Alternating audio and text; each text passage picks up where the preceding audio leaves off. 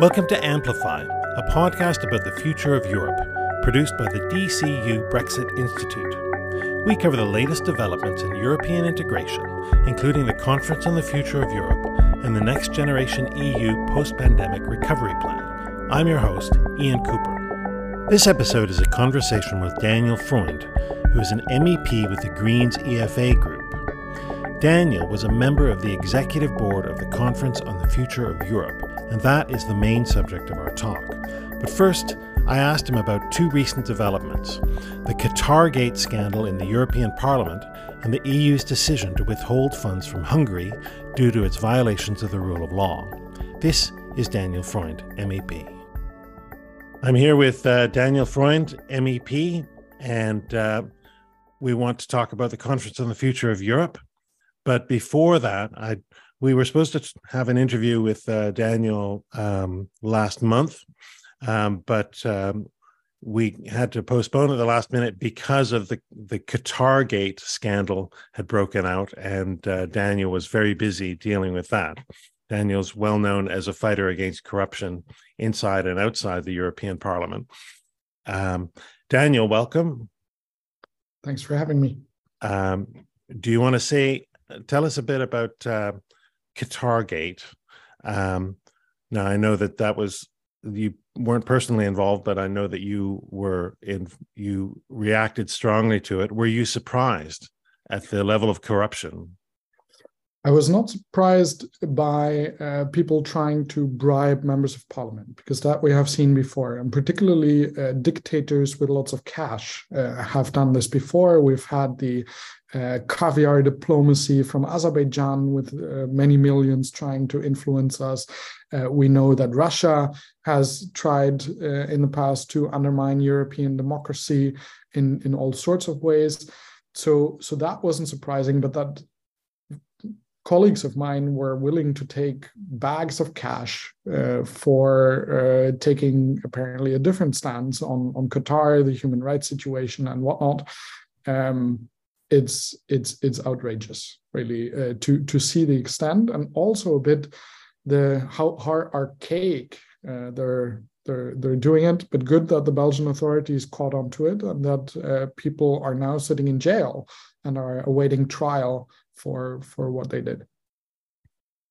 Just briefly to follow up about that, I know that your party group, the Greens, have quite strong positions on trying to root out corruption.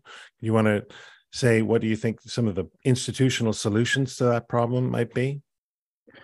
Well, there's clearly a problem, what Transparency International calls a culture of impunity in the parliament, and I think a bit wider also in the EU institutions, and that we need to fix.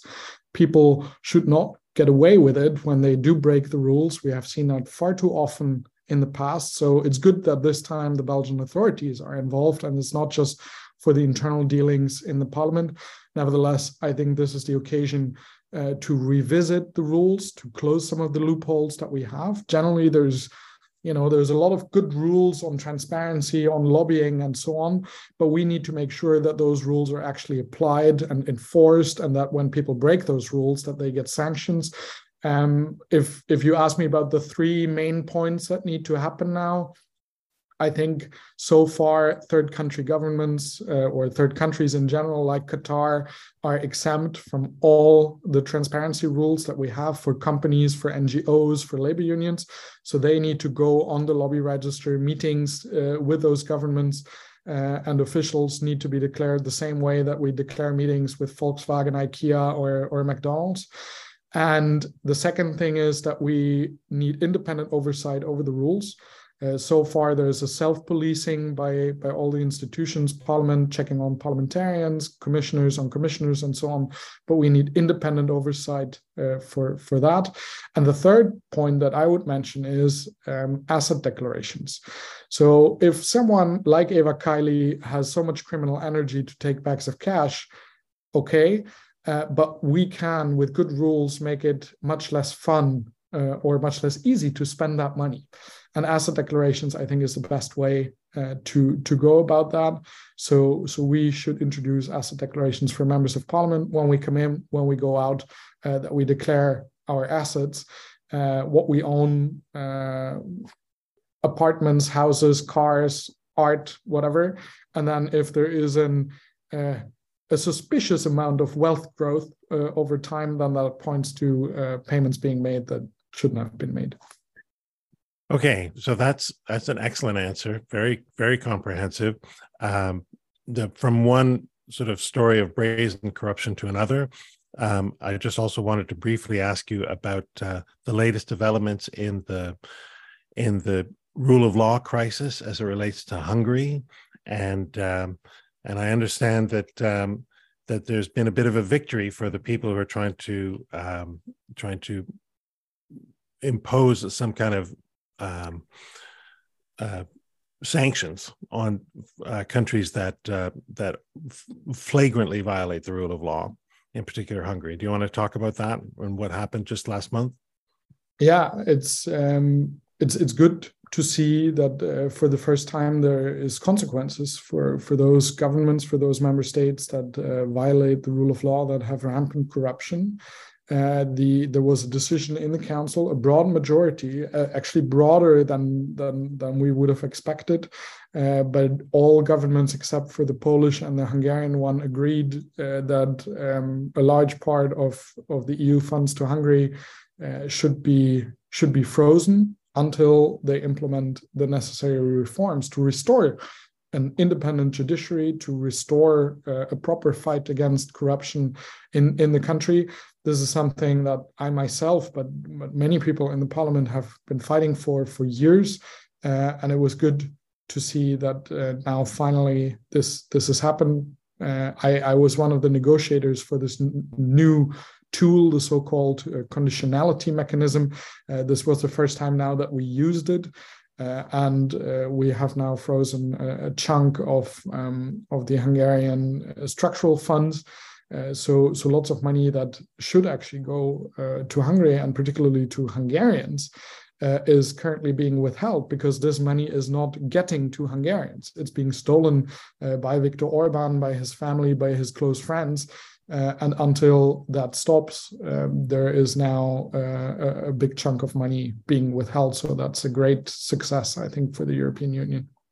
Yes, and hats off to you for your personal involvement in that fight. I know it wasn't just you; it was a major kind of effort on the part of many people.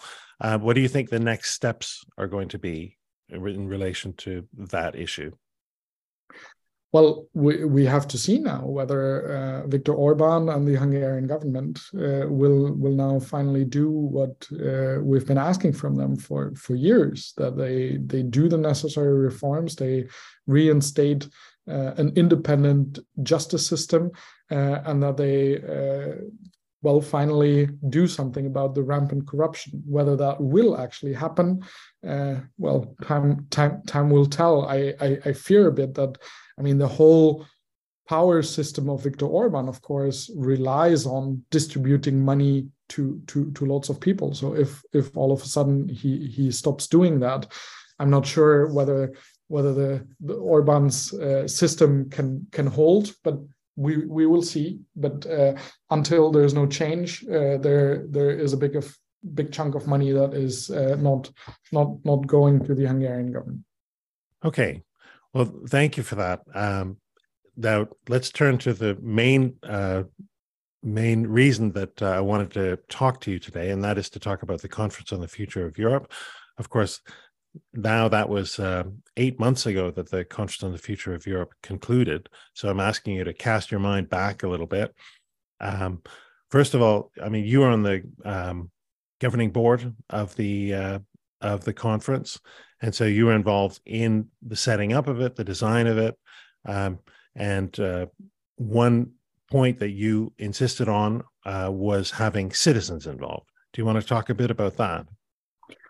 Yeah. So if you look at the European Union over the last 10 years or so, we have gone through crisis after crisis, right? We have had the Euro crisis, we have had migration, we have had Brexit, we have had Corona.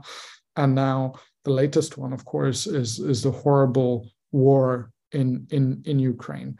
And I think lots of citizens see, that that those kind of issues we can only solve together as Europeans, but that the European Union in its current state is not ideally positioned to actually solve these. And some of these crises have dragged on for a decade before really being addressed. So we had that conversation in the conference, how should we change the union? And I thought, my lesson learned from the last time we reformed the European Union, if you think back to the constitutional treaty and then what turned out to be the Treaty of Lisbon in the end, that was a painful exercise. There were referenda in France and in the Netherlands that ultimately derailed the constitution. Something was preserved in the Treaty of Lisbon. But since then, when I and others mentioned, there's additional reforms necessary of the union, people looked at us a bit like, you're slightly insane. We're never going to do that ever again. So our idea of how to relaunch a debate on the necessary reforms is, we need to bring the citizens in from the outset. And the best example that I have seen in the last few years of doing that is actually what the Irish have done with the citizens' assemblies on marriage for all and on the right to abortion. Two issues that had been hugely controversial in Ireland and that sort of in the normal political process were stuck for decades. But then they brought randomly selected but representative citizens together, discussed it, came up with a proposal, and those proposals found overwhelming majorities in referenda in Ireland. So the idea was, let's copy that good example of citizens' assemblies that we have not only seen in Ireland, but in a number of other member states as well. And let's bring Europeans together from all the 27 member states, 24 languages, but that are representative of Europeans as a whole when it comes to age, gender, their backgrounds, whether they come from cities or the countryside and all that. And we did that. And I think that was a huge success to bring all these citizens together and to discuss, what do you think, how the future of the European Union should look like? Which issues should it address? And what changes are necessary? And there's a long list of proposals that the citizens came up with. And then in the second stage of the conference, the citizens discussed their proposals with members of all national parliaments, with members of all governments, with members of civil society, so from environment NGOs to labor unions. And then on the 9th of May last year, the final result of all of that debate came out. And I think so far, so successful. We have 325 proposals on the table on how the union should change. And many of the big recommendations, particularly that unanimity decisions are a problem in the European Union, that we can, if we want to decide for 450 million Europeans, you cannot have one head of state and government block everything, like Viktor Orban, for example, has done numerous times over the last year, weakening sanctions against Russia, blocking a global minimum tax deal so that large corporations pay a little bit more than the 0.005% that Apple pays on its billions of profit in the European Union at the moment. So that needs to change. Now, the question since the 9th of May has, of course, been what happens with these recommendations now, because I have been calling for, the conference itself was a success, but we can't just send these recommendations now to the House of European History, to some archive and say, look, very good recommendations, they go on a shelf somewhere. No, we need to turn those recommendations into reality. We need to change the union according to the proposals that were made by the citizens. And this has at least found a majority in the European Parliament. For the first time ever, we started a procedure to change the treaties. We have that somewhat bizarre situation where me, as a member of this parliament, contrary to any member of parliament in a member state, I'm not allowed to propose a law. My colleagues in the German Bundestag or in the Swedish parliament or in the Portuguese parliament, they can all propose laws. I cannot. But I can propose treaty changes. So that's one area where we have the right of initiative. So we did it. And with a large majority already last June, Parliament said, look, we need to reopen the treaties. We need to reopen the debate on the fundamentals of the union, such as getting rid of unanimity decisions in important areas, so that we can actually follow those recommendations of citizens. Well, thank you. That's very interesting. I mean, a lot of our audience is Irish, and so what you say about citizens' assemblies will be music to their ears. What you say about reform of the harmonization of tax might not be so popular in Ireland, and of course, in Ireland, people are very wary about treaty change because any treaty change will almost certainly involve a referendum in Ireland, which is also often a tricky prospect.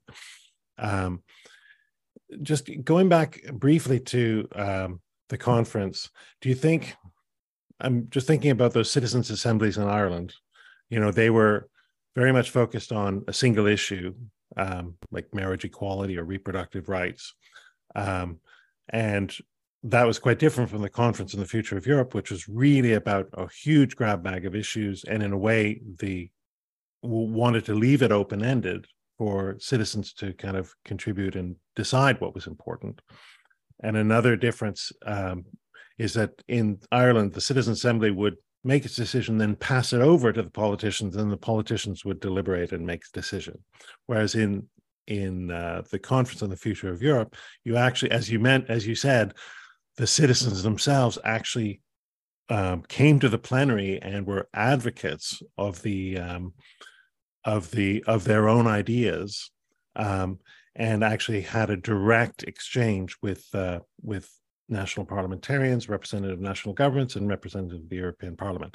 That kind of process, quite a long and involved and quite sprawling process. Do you think that worked? So when we were discussing how we set this all up, I always tried to follow the Irish example as close as possible. I would have preferred to have a more focused debate on fewer issues. The decision that was taken was differently.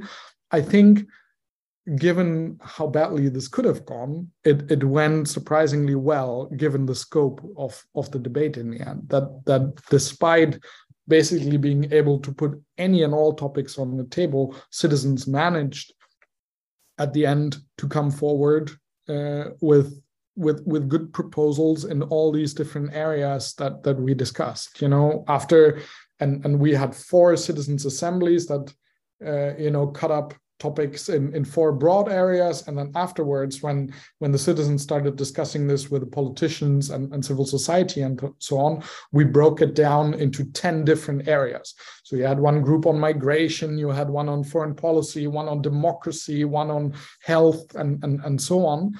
And I think that still worked reasonably well to at least identify the most important issues in each area. The big question for me remains, and there we have maybe the biggest difference with what happened in Ireland. In Ireland, from the outset, it was clear, this wasn't just a fun debate club, but at the end of the day, if things went well, there would be a vote that all Irish could participate in and say, is this now a good proposal on how marriage should be defined in the Irish constitution or not, right? And we didn't have that prospect in the European Union. It was a bit unclear from the outset what would actually happen with those proposals at the end. We, from the side of the European Parliament, had always been quite clear, we take this seriously, we want to do something with it. Unfortunately, the representatives of governments have taken a very different approach. Actually, from the outset, from the day that we launched sort of the website of the conference and invited all citizens in Europe, come with your proposals so that we can discuss them, 14 governments wrote a letter together and said, look, none of this is legally binding. We're not going to take any of this seriously, and we don't want to have any treaty change in this anyway. So they were kind of telling citizens, look, tell us your ideas, but before actually you tell us, go consult with your favorite EU lawyer that tells you whether this specific idea requires a change of the treaty or whether it can be done by a different instrument. And that's just not how you discuss with citizens. You know, you ask them, what do you think should be changed? And then it's up to us politicians to figure out what's the best way to do it. Do we need to change this law? Do we need a new law? Do we need an international binding treaty? Or what's the way to do it? That shouldn't be up for citizens to come up with that idea. So, and in a way, that's still where we're stuck today, because the parliament, as I said, has voted. We want a treaty change procedure. We have made some proposals on what should change. But we need the governments to agree to opening the treaties. And the governments, in a way, have had our proposal on the table since June and haven't done anything with it. So what we need now is to build up pressure together with those citizens that participated, but any citizen really that is interested in the future of Europe, together with civil society, that we push governments to say, look, we're going to take this conference seriously. We're going to take the recommendations, the results that came out seriously, and not just ignore what a representative sample of Europeans thinks the future should look like. Well, that sounds like a very, very interesting proposal. And I know that your time is limited today. And so I could probably, can I indulge with one last question? Yes. Let me give a concrete example. In thinking about, quite an obvious example, thinking about treaty change. I mean, you talked about unanimity, and that's obviously really important.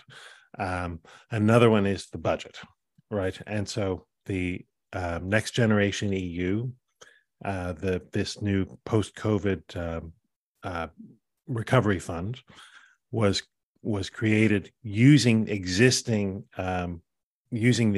treaty provisions, and it's designed to be temporary. And of course, the European Parliament didn't have a lot of say in how and when that was put together. Even though the European Parliament is obviously a parliament is supposed to be the master of the purse in a political system. So would you envision some kind of would you prioritize some kind of treaty change that would involve giving greater fiscal capacity to the European Union and a greater role for the European Parliament in executing that fiscal capacity? Absolutely. I think, beyond the change in unanimity voting, I think this is the second big area. And well, to some degree, you're talking to a member of the European Parliament, so easy to say, yeah, we need more power.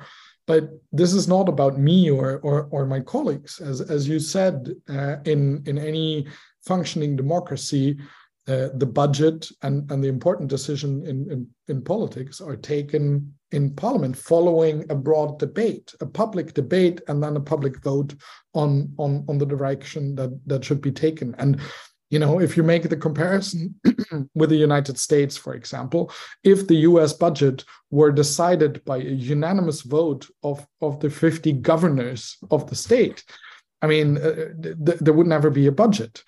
And still, we have managed so far with unanimous vote of the 27, but it is a ludicrous way of making this budget. So obviously we should change that. The European Union should have its own resources so that we get away from this horrible debate of, well, my country is a net contributor or a net recipient of EU funds.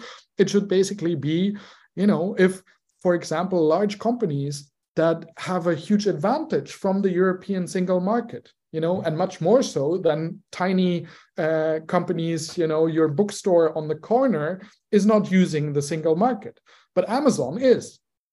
They're selling their books all over the European Union. So I think those companies that have a special advantage from having a market of 450 million Europeans and 27 countries, well, they can pay a little extra for that advantage. Why would they then not contribute a little bit to the running of that market? So that's precisely what we mean by, the European Union should be able to tax, for example, large companies that profit from the union, so that they contribute also a bit to those advantages that we all get from being able to travel freely and to have additional rights and so on. And absolutely, those require treaty change, and those are things that we should address with this urgent treaty reform. All right. Well, that's an excellent point on which to end our conversation. Thank you so much, Daniel Freund, for talking to me today. Thanks. Have a nice day. Bye.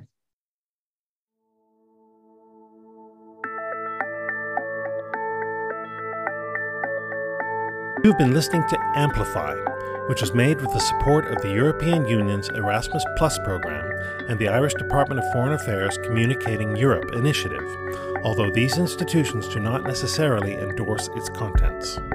It is produced by the DCU Brexit Institute in association with the Jean Monnet Centre of Excellence, Rebuild. The host is Ian Cooper.